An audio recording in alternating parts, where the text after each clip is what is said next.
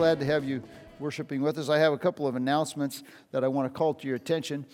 First of all, we have an evening service here tonight, but the evening service, we had scheduled it for outside, but the evening service is going to be in the fellowship hall. So if you want to join us at 6 p.m. tonight, 6 p.m. At this point right now, Alec Packer is planning on bringing us a little message. We'll have some music and a good time just to hang out and spend some time together as a church family. And so we're hopefully that you'll be able to join us for that. That's at 6 p.m. tonight. Also, I want to remind you that we have a 4th of July outreach coming up. Next Sunday is the 4th of July already, so amazingly. If you would be willing to help out either in preparation for that outreach or during the outreach or after the outreach or any or all of the above, please contact Anand Darla or Mark Klein. And we're trying to get volunteers because there's a lot of things that need to happen and we need a lot of help before, during, and after. So Anand, I'll talk to you after the service. You can sign me up wherever you need me, okay? So whatever slot I need to fill, I'll be willing to do that, okay? Good. Also, a week from today, right after the service here in the fellowship hall, our Haiti team and anybody interested in helping pray for that Haiti team is asked to gather for a time of prayer. I think I got that right. So if there's a correction, I'll let you know. But it's the first Sunday of every month. We're praying and gathering together to pray for our Haiti team. They'll be going out to Haiti here. I have first part in the fall, September, October. So we're praying for them. Also, our summer series, we're doing a summer series on critical race theory. So we invite you to join us on Wednesday evenings at 6:30 for that. We're looking forward to it. We had a good time the last Wednesday, and we're looking forward to a few more weeks of that.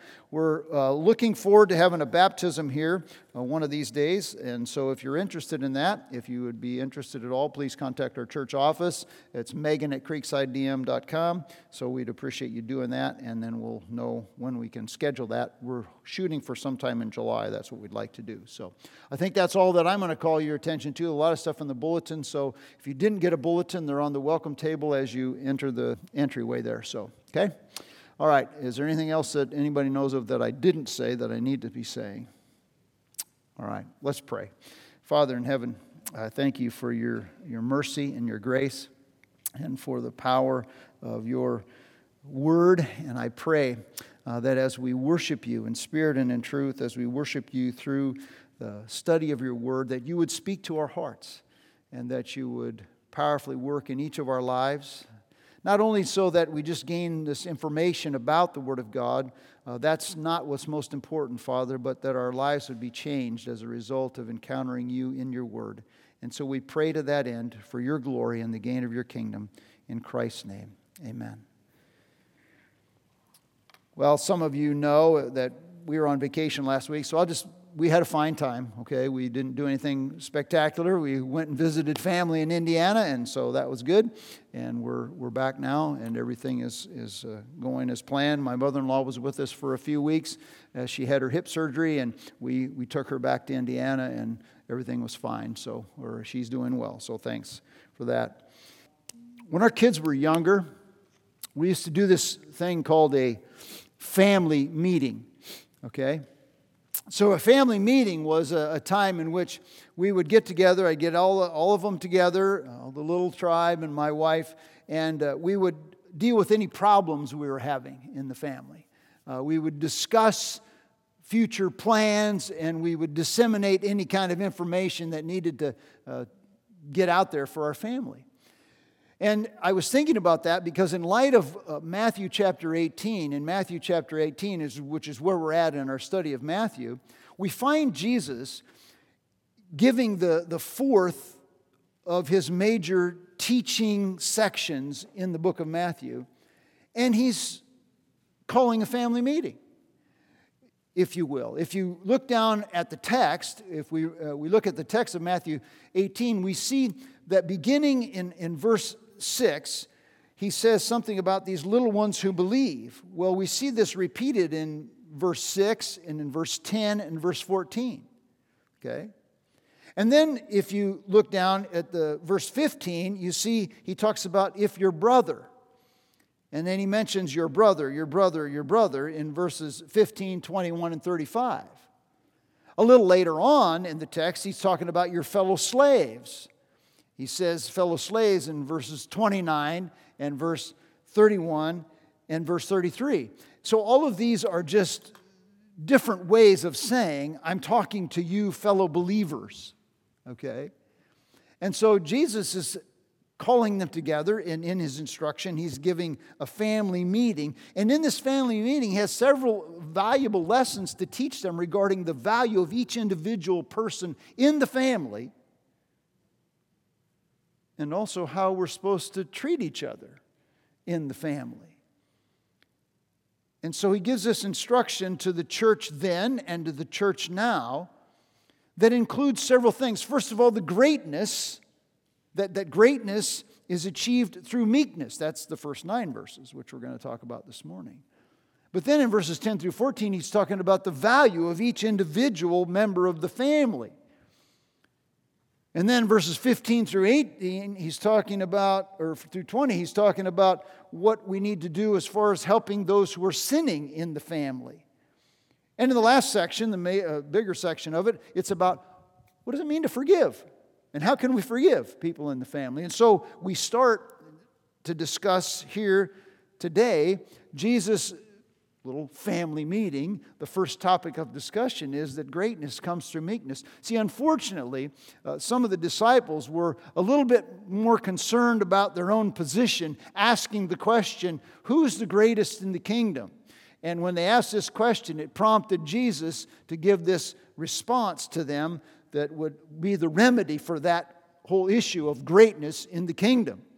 And so we're going to look this morning at Matthew chapter 18, verses 1 through 9. And in this section, Jesus reveals 2 travel secrets to proving that meekness is really the root, R-O-U-T-E, to greatness, okay?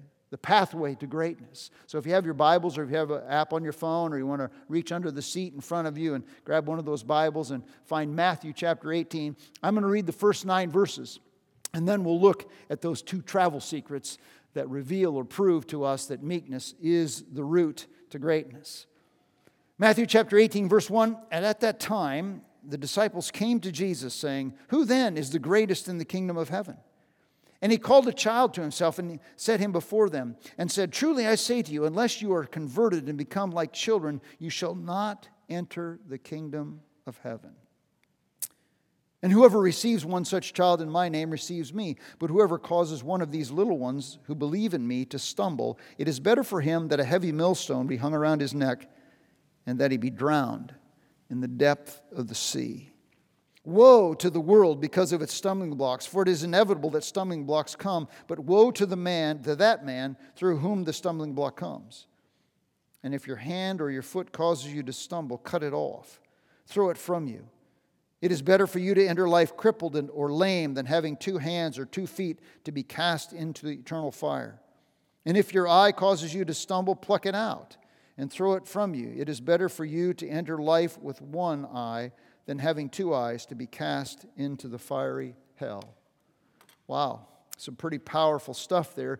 So let's first of all talk about the first little marker or road sign on the way to greatness, which is, he reveals to us the road that we must take to achieve true greatness.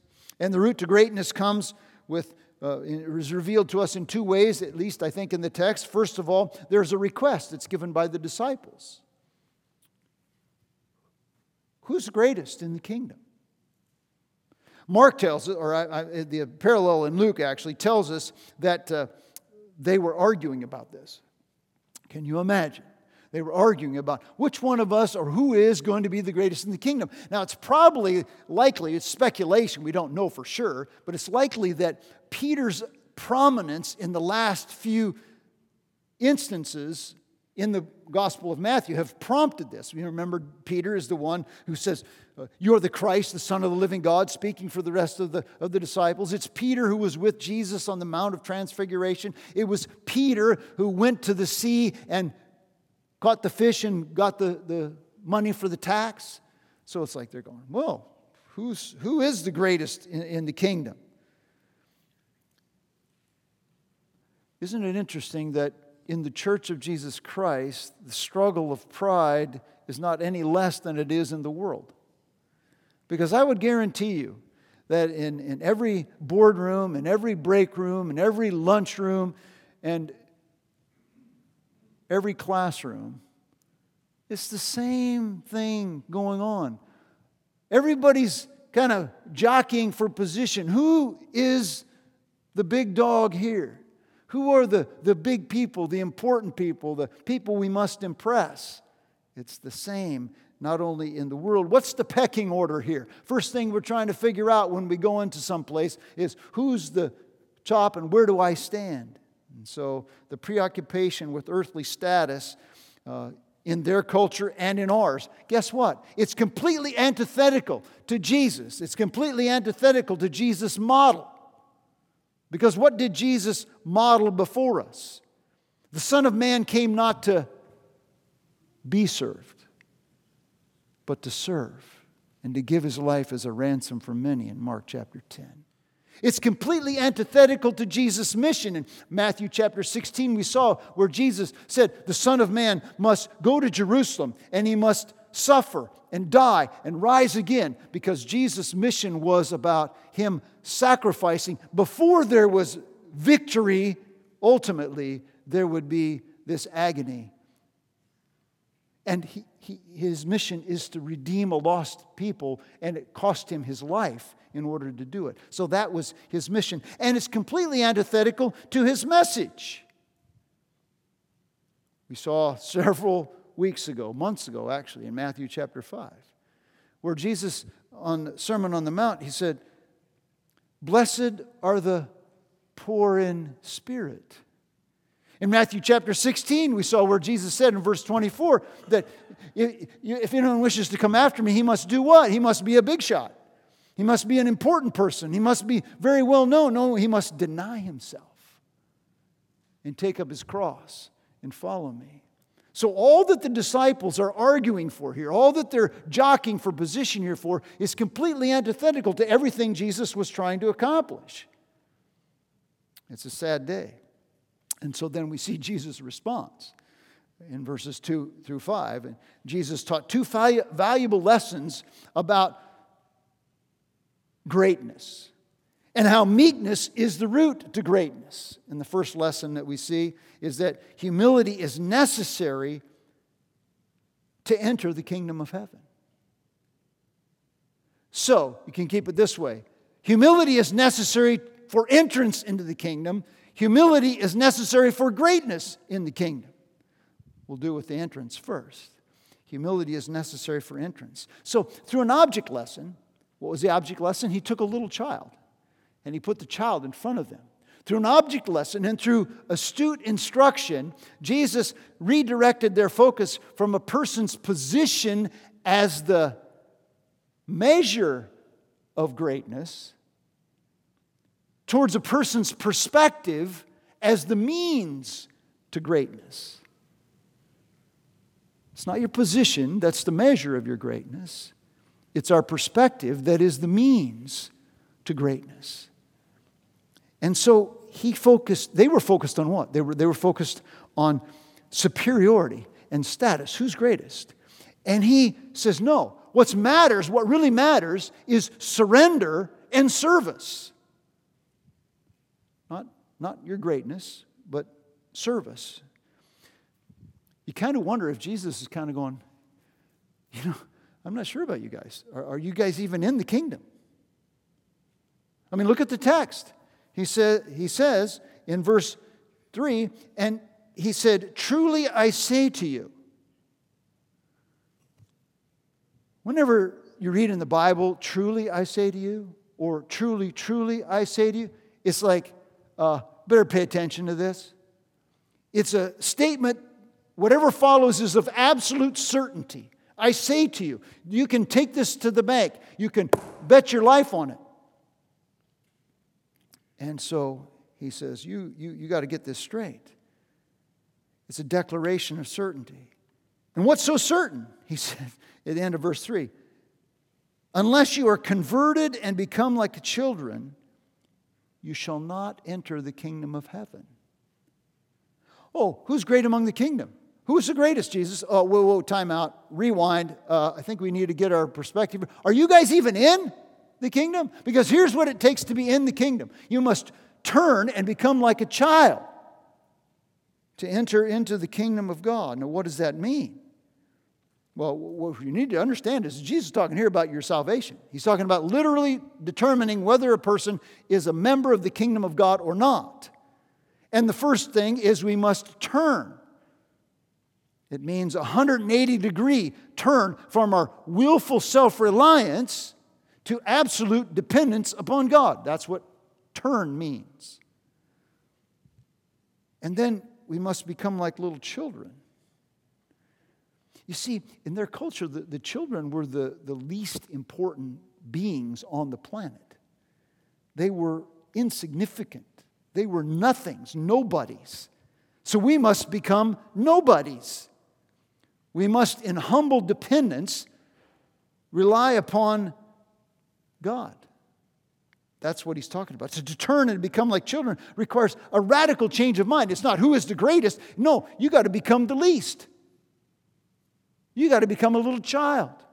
Now, to help us understand that, I think there are a few ways, characteristics of children that I think will help us understand that what he's really talking about here, and he specifically lays it out, is humble faith in God. So what do little children do? First of all, little children, for us to be little children entering the kingdom, it requires humble faith. We must run to the Father. We must run to the Father. In Matthew chapter 3 and Matthew chapter 4, verse 17 and 4:17 exactly, Jesus says, repent, for the kingdom of heaven is at hand. To repent is to run to the Father in absolute dependence upon Him for His mercy and to understand that we are in need of Him. Several years ago, we were having a garage sale, and there was a guy drove up in a car, got out of the car. The guy was about 6'5", weighed about 350 pounds. He had a pair of bib overalls on with no shirt. It was the middle of July. And he walked into the garage. We were having the garage sale, and our 2-year-old daughter at the time looked up at him, and she made a beeline right for me, and she jumped up into my arms. And she said something, as only a 2-year-old uninhibited could say. That guy's really big. I think she actually said, Mommy, he's really fat. And to run into our Father's arms in absolute dependence upon His mercy, understanding we got nothing. We cannot stand on our own. This, I think, is the picture like a child abandons their self-reliance and is at the mercy of their parent. A repentant person humbly runs to our Father in absolute dependence upon His mercy and His protection and His grace in order to receive forgiveness of our sins.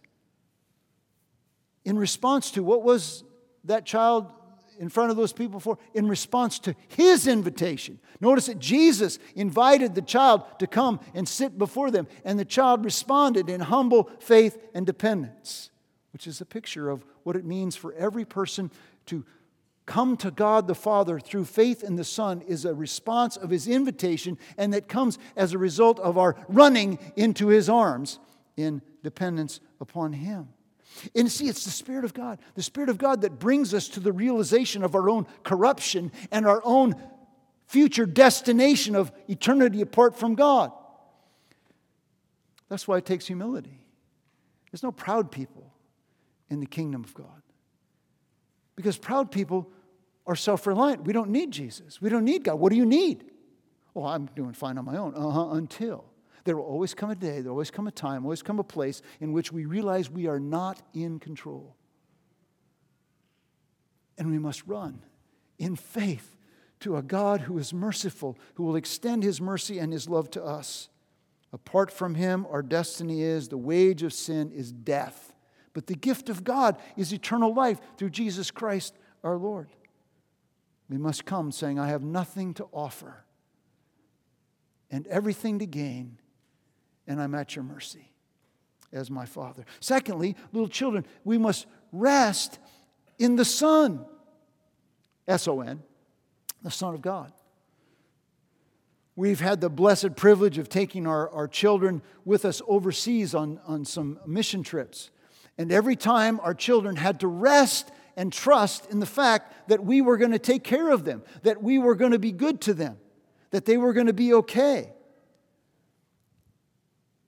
Children must rest in their parents in the same way that every one of us must rest in the work of the Son in order for us to be members of the children of God. We must rest in the fact that Jesus did indeed suffer, that He did indeed die on the cross as the payment for sin, and that He rose again in order to secure our right standing before God for all who would put their faith or their trust in Him. We must rest in Him. It's not an act of us, it's a reliance upon Him in order for us to be His children, to be in the kingdom of God. In Matthew chapter 11, we studied this passage. Jesus says, "Come to me, all you who labor and are heavy laden, and I will give you rest." We must rest in Him. We must run to Him. We must rest in Him. And we must receive the gift that He gives of salvation through His Son. I've never had our kids decline a birthday gift or a Christmas gift. You know, it's wrapped up. Ooh, is this one for me? Yeah, it's for you. Now, they didn't always like them, but they always took them, you know. And then they trashed it and went to the next one, you know. But in the same way, in humility, we must receive what God has done by faith through His Son, Jesus Christ. But as many, John says, as received Him, to them gave He the right to become the children of God.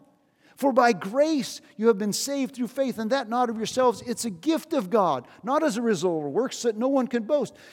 A gift does not become ours until we receive it.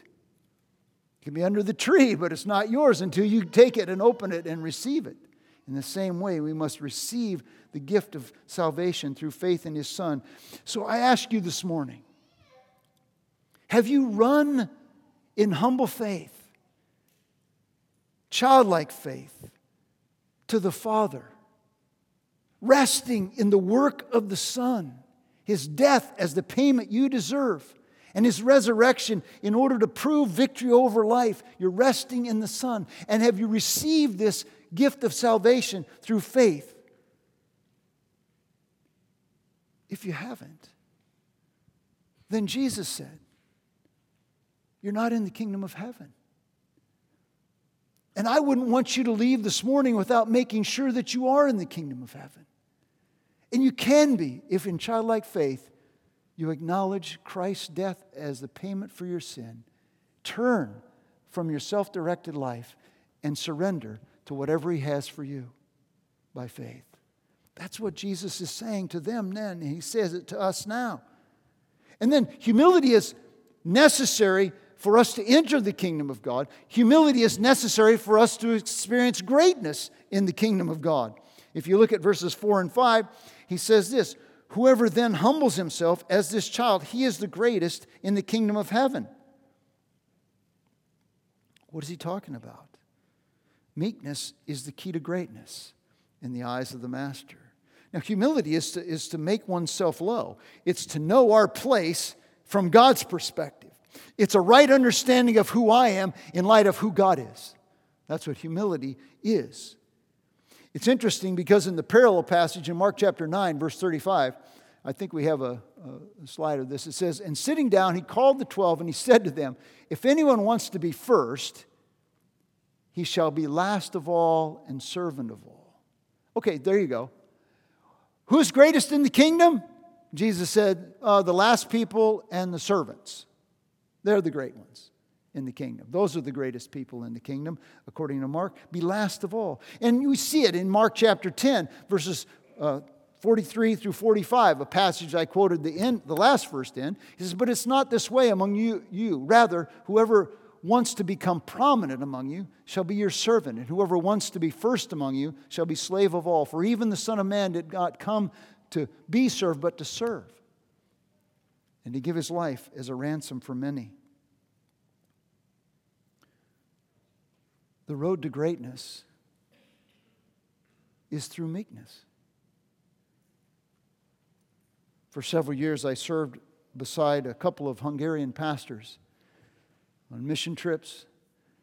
And in each of these trips, we were there and we were hosting a bunch of students from various ages trying to learn English and share the gospel with them. And these pastors were serving behind the scenes, making meals, cleaning up after the meals, picking up after everybody. They were serving those who are coming. And that's the secret. Jesus says you must be servants of all. So I ask you who are here this morning who say, yes, as a child I've run to Jesus, to the Father, in trusting in Jesus, resting in who He is, and I've received the gift of salvation. Are we serving? Or are we seeking to be served in the kingdom of God? That's the question. You see, humble people are unassuming people. Humble people are not self-seeking or demanding. They're willingly obedient. They're giving. They're generous. They're kind. They're faithful. They're obedient and hospitable. And one evidence of that is if you look at verse 5, he says this, "And whoever receives one such child in my name receives me." You see, humility is what brings us into a relationship with God, but humility is also that which governs our relationships with others in the kingdom of God. It's just not about getting in.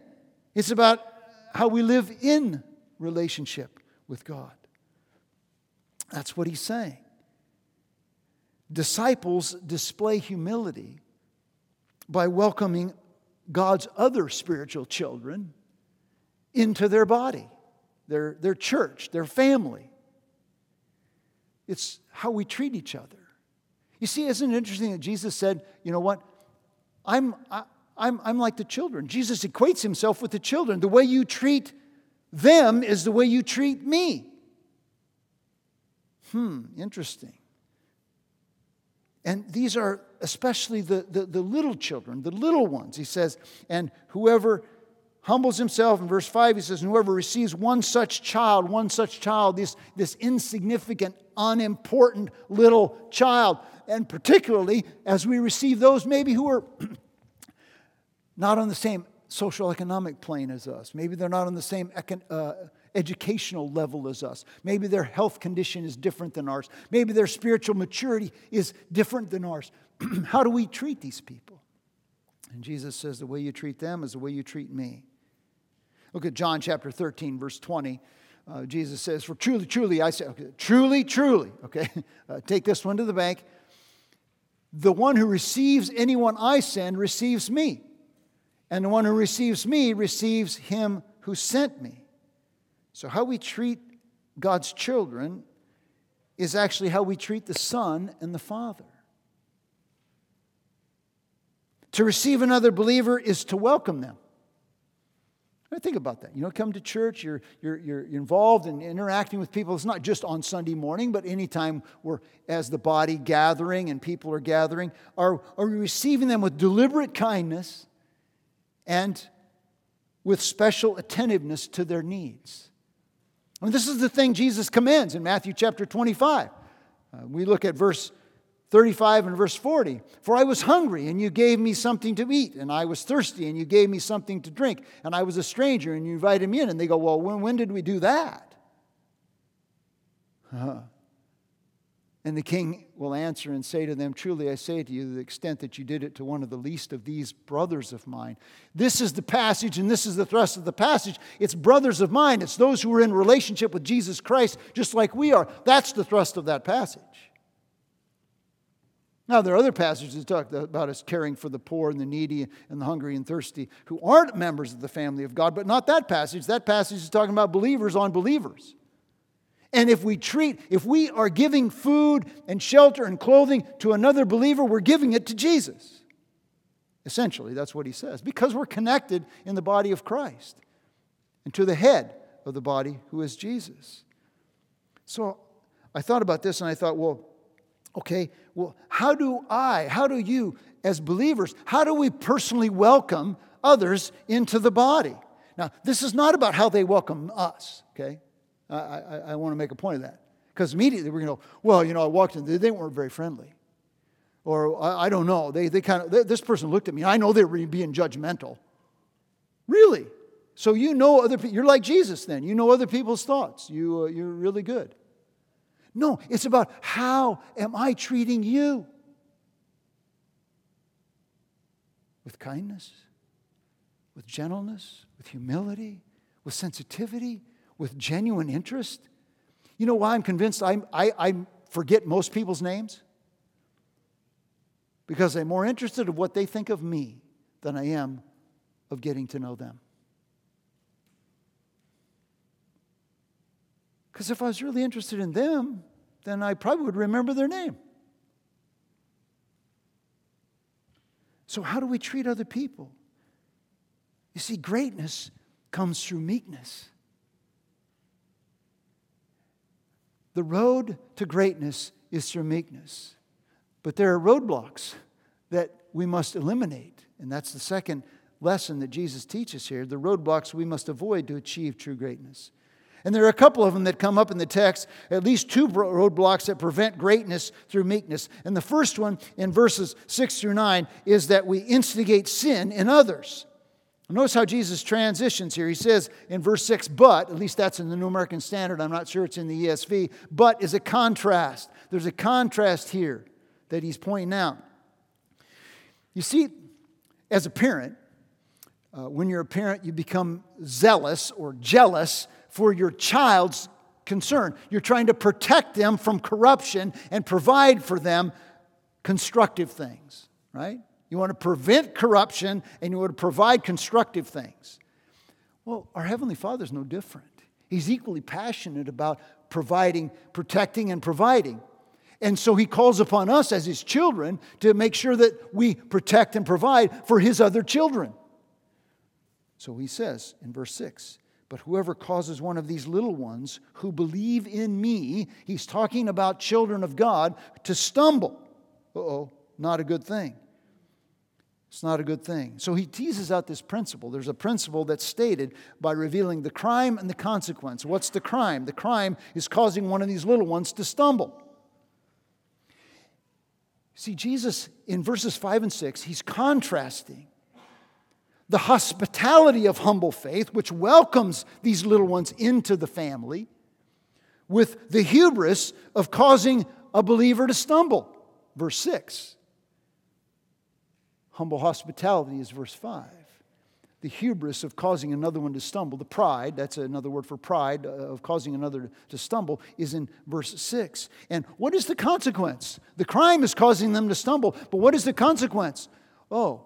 My paraphrase, it would be better for that person if a millstone, that is a big rock that they used to grind out the grain, weighing several hundred pounds, was tied around their neck and they were thrown into the sea. It would be better off for them that happened than that they experienced the wrath of God. That's not a pleasant thought. You see, Christ calls us to be zealous for other believers' holiness as a matter of life and death for them and us. It's a matter of life and death that we're concerned about not causing another brother or sister to stumble. So this whole issue of, it really doesn't matter how I live. Really, I think Jesus has something to say about that. It really does matter how we live, whether we're causing other people to stumble or not. It's a wake-up call for Christians to take personal holiness and its impact on others seriously. John Owens, in his book, The Mortification of Sin, which I didn't read that there, I picked it up in a commentary that I was reading in preparation. He says, be killing sin or it will be killing you. Be killing sin or it will be killing you. There's a couple of ways we can cause others to sin. There may be more, but these are the ones that I came up with. First of all, we can encourage them to sin, right? Through our encouragement. I mean, that's what Eve did to Adam, right? Oh, actually that's what the serpent did to Adam and Eve. It's not going to be a problem. God won't care. Surely you won't die. I mean, God's not going to take it out. It'll be no worries here. Just eat of it, and then you'll be fine. No, we can cause other people to sin. We can encourage them. We can encourage fellow students. It really doesn't matter if you cheat on an exam. We can encourage other students or young people. It really doesn't matter. You can copy this music. You can copy these videos. You can copy this stuff and in violation of laws and just watch it. And distribute it. It's not a problem. Who cares? We can encourage people to sin. We can encourage our coworkers to sin. Yeah, you don't have to write. You don't have to write down all your hours. So you didn't work that many hours, or you can bump up your expense account. Just elevate it a little bit. I mean, the company's paying for it, right? So it doesn't matter. It doesn't cost you anything. The company's going to take care of it. We can cause other people to sin and encourage them. Well, we can participate in gossip. We can actually encourage gossip. Well, you know what I heard? Oh, yeah, tell me. We can promote materialism. We can encourage other people to sin. This is a problem that we need to watch out for. And secondly, through our example, which they kind of overlap. In Romans chapter 14, verse 13, the Apostle Paul had something to say about an example. He says, therefore, let us not judge one another anymore, but rather determine this, not to put an obstacle or a stumbling block in a brother or sister's way. What do I mean? What does Paul mean? Put a stumbling block in a brother or sister's way. Okay, parents, grandparents, aunts, uncles, cousins. Young people watch us, and they know what we do with our hands, where we go with our feet, what we watch with our eyes, and what we listen to with our ears. They're very observant. And if we give them the wrong clues, guess what? They're going to watch and they're going to see. Employees, our fellow employees are watching. Whether we're working the hours that we say that we're working. They're watching to see if we take longer breaks than we should, or if we take things and, the company won't miss this, In business, do we take advantage of customers? Do we cut corners? Do we inflate the prices? Do we deal unfairly? Do our words and our actions towards our spouse, if we're married, give other people justification for demeaning and running down their spouse because they see that's what we do? What about what we post on social media? Does it encourage other people to sin? I know I've seen believers posting profanity on social media. And I go, really? That kind of strikes me as problematic. Do we flaunt our liberty? We have freedom in Christ to do a lot of things. But do we flaunt our liberty, which would provide other people an excuse to sin? For them, if they don't do it out of faith, it's sin. So, you may have freedom to consume alcohol, but if you're posting on Facebook where the best happy hour is, it might be a problem for someone who is an alcoholic and who struggles with alcohol. Because then they think, oh, well, good. That's a temptation for me that I don't need, can ill afford. You see, in the body of Christ, we're supposed to restrain liberty out of loving concern for the purity of others in the family. Romans 14, verses 19 through 21. So then, we pursue the things which make for peace and the building up of one another. It is good not to eat meat or to drink wine or to do anything which will cause your brother or sister to stumble. Just got to think about it. I mean, I think in our culture we don't think about what the impact would be on other people. Now, I'm not telling you what to do, what not to do. I'm saying that we need to be examining ourselves in light of the Scripture and let the Spirit of God work in our hearts so that we don't cause other people to stumble. Secondly, the principle is punctuated. There's this example, and we see this principle is punctuated. Not only is it stated, but it's punctuated in verse 7. He says, woe, woe, two woes. Woo. Woe is a impending doom coming. Okay? So he's saying, woe, it's impending doom. The world is under God's condemnation, it says in verse 7, because of its stumbling blocks. It's inevitable. The world is the spirit of our age. They're under condemnation because of the stumbling blocks. I mean, think about it, folks. The normalization of sexual perversion is just rampant in our culture. Just read this week, Sesame Street. Now they got two gay couples on Sesame Street. So that's the stuff that you put on, the Iowa Public TV for your kids to, see Bernie and Oscar and all this stuff, and learning those little innocuous little lessons of life. Not anymore. At least it hasn't been for a while, but now it's even more blatant. You see, advertisements. If you listen to the radio, you watch TV, you get advertisements. Advertisements are encouraging greed, encouraging pride, encouraging lust and power. We have the celebration of dishonesty and decadence all around us. I thought about this. Any more sinful behavior is being rewarded. I mean, think about last summer, a year ago, when all the looting and the rioting and the vandalism was taking place, and we have members of Congress setting up funds to post bail for people who were doing stupid stuff. What? The world is under condemnation. California has a Proposition 47. So now, if you go into a store and you steal anything under $950 in value, guess what? Nothing happens. Oh, it's a misdemeanor. But basically, the police are going to stand there and watch you and wave at you on the way by. Yeah, well, have a good day. That's insanity. This is the kind of stuff Jesus says the world is under condemnation. Woe to the world. They're under condemnation for the sins. But he doesn't stop there. It's a truism. It's inevitable that stumbling blocks and temptations will come. But woe to the man through whom the stumbling block comes. He takes the generic warning to the world in verse 7. And he particularizes it by holding specific people accountable. See, to love our brother and sister in Christ is to take seriously our responsibility to keep them from sinning, and we need to be more aware of that, I think.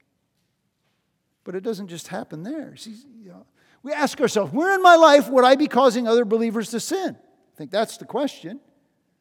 What are my actions, my attitudes? Where am I going? What am I watching? What am I saying that would cause other people who are believers in the Lord Jesus to stumble? But he doesn't stop there. It's not just instigating sin in others, but it's ignoring sin in ourselves. You look at verses 8 and 9. I'm going to read it. He says this. And if your hand or your foot causes you to stumble, cut it off and throw it from you. It is better for you to enter life crippled or lame than having 2 hands or 2 feet to be cast into the eternal fire. And if your eye causes you to stumble, pluck it out and throw it from you. It is better for you to enter life with 1 eye than having 2 eyes to be cast into the fiery hell. Wow. Okay, now, are we literalists here? Yes, we are. We're going to literally interpret this figurative language. Okay? Hope I didn't lose you there. Okay? We're going to literally interpret figurative language. So when Jesus speaks figuratively, we should interpret it figuratively.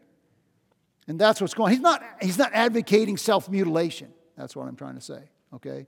He's not literally advocating cutting our hands off, plucking our eyeballs out. That's not what he's doing. What he's doing is saying this is drastic stuff that needs immediate attention in our lives. Okay? Interestingly enough, the lengths to which Jesus calls us to avoid sexual sin, rewind back to Matthew chapter 5, verses 29 and 30, is the same degree to which he says we must work to avoid all sin in our lives. Now, so you can read Matthew chapter 5, verses 29 and 30 if you want, because he's saying the same things. cut off your hand, pluck out your eye, similar type stuff. With regard to sexual sin, now he's saying with regard to any sin, we need to be willing to undergo the same drastic measures, no matter how radical, no matter how painful, to protect ourselves from committing evil or causing other people to commit evil. This is hard stuff. Our hands, our foot, and our eyes, those are just the ways we interact with the world, right? I mean, that's the way we live, right? Our hands is what we do, our feet is where we go, our eyes is what we watch. You know, you could say cut off your ears, same thing as what we hear. But these are the active ways that we could be pursuing sin in our lives. And so what does it mean to cut off or to pluck out? It means to eliminate whatever possession, whatever situation, or whatever association that is sinful itself. Okay, so whatever possession, whatever situation, whatever association with others that is sinful itself or tempts us to sin or makes us vulnerable to sin. So whatever it is that would cause me to be a sinful activity, would entice me to sin, or would make me vulnerable to sin, get rid of it. That's what he's saying. You say, well, I don't know. I'm a little confused. You see, if something, no matter how precious it is, engages us in sin, entices us or encourages us to sin, we got to get rid of it. John MacArthur put it this way. He says, great danger requires drastic measures. Some of you have seen the movie, a Christian movie called Fireproof. During the movie, the guy was struggling with pornography. And so what did he do? He threw his computer in the dumpster. You say, well, that's pretty crazy. Yeah, but guess what? If he didn't have a computer, he couldn't watch pornography at home. What am I supposed to do? Get rid of my phone? Well, I don't know, maybe. Maybe you need a flip phone. You still call people, text people, receive messages, but you can't do internet on a text phone or a flip phone, I don't think. I heard of some guys taking towels and putting them over the TV in the motel rooms because they travel a lot. As a reminder, I can't watch this stuff. It's drastic measures, painful measures. Some of us need to cut up our credit cards and then call to cancel it. I mean, don't just cut it up because your account's still active, okay? Just so you know. But some people need to cut. Some of us need to avoid shoe stores. You know? If I'm stepping on your toes, it's intentional. Okay? Because Jesus did. He says, you got to get rid of this stuff. Because this stuff, now look at, he says, you're in danger of hell. What does he mean? Going to lose my salvation? No, he doesn't mean you can lose your salvation. What he means is, if we don't cut this stuff out, it proves we're not even in the kingdom. 1 John chapter 2, verse 3. By this we know we have come to know him if we keep his commandments. The one who says that he's come to know him and does not keep his commandments is a liar, and the truth is not in him. You see what I'm saying? Jesus is not teaching two different things from the Bible's not teaching two different things. Jesus is not saying you're going to lose your salvation. Jesus is going to say if we are persisting in sinful behavior, knowing sinful behavior, then it calls into question whether we're really surrendered to him. So you can write that down, 1 John 2, verses 3 through 6. Okay? This is how we know that we're in him. The one who says it is him ought to walk in the same way that Jesus walked. I'm not standing here as a perfect person. You know, I'm asking God, show me what are these things in my life that need to be cut out. You know? It's a process. The question is, are we willing to submit to the process? If we're serious about pursuing personal holiness, guess what? We'll be passionate about protecting others from sin. If I'm concerned about personal holiness in my life, I will be definitely concerned about not causing you to stumble. I'll be thinking about that. Next time I'm ready to rail at the gal at the checkout counter because, you know, she didn't know diddly squat about, or the telemarketer or the person from CenturyLink, because my internet speed is like way low and it should be 40 Mbps and it's 10, and I'm paying for 40, and I'm ticked off because I'm paying good money for not the service that I want. But, my kids are watching, my wife is listening, people are seeing. Self-control is fruit of the Spirit. God wants us to exhibit it. O'Donnell aptly summarizes Christ's call to personal holiness when he put it this way. He says, guarding oneself as a means of guarding all. When I guard myself, I'm guarding all. So you may be listening to this morning, and you may not have ever surrendered your life to Jesus Christ. I want to tell you what, life in Christ completely turns the world's perspective upside down, because to be first, you must be last. You must be the servant. You say, I don't want to go there. I like being number one. Yeah, the reality is you're not. Because there's always somebody better than you. And in the end, all this world domination does is lead to emptiness and destruction. I would submit to you that God's way of meekness leads to entrance into His family. And it leads to greatness. You see, meekness is not weakness. It's a lion under control. We just looked at this morning in the first service how Jesus had the authority to call down, well, we didn't specifically talk about that, I did, about 12 legions of angels to deliver him from this. Pilate thought he could sentence Jesus, and Jesus says, you can't do diddly squat unless my Father in heaven gives you permission. You're impotent. I'm omnipotent. And so, we are really impotent before a holy God. And God calls us in humility. So I plead with you, if you're here and listening and you do not know Jesus Christ as your Lord and Savior, you've never run to Him in abject dependence upon His mercy, rested in Jesus' death on the cross as the payment for your sin, His resurrection to provide you purification from sin, and you have a right relationship with God, right standing before God, and you have never received His gift of salvation, I'm pleading with you. I don't want you to go to a fiery hell. I want you to be in the kingdom. And I plead with you to turn from your sin and trust in Christ as His Savior. And for those of us who know Jesus as our Lord and Savior, I would say this: the pride of the disciples has no place in the kingdom. No place in God's family. He calls His followers to be living in lives of humility. And greatness through meekness means that we'll humbly enter the family of God through faith in Jesus. It means that we'll humbly receive other brothers and sisters as part of the family of God. We'll care about them. That we will humbly not live our lives. We'll humbly live our personal holiness to keep others from stumbling. And in our own lives to keep ourselves from being judged. A commitment to personal holiness. And I think, you know what? When Jesus died on the cross, He demonstrated marvelously the humility that He demands of His followers.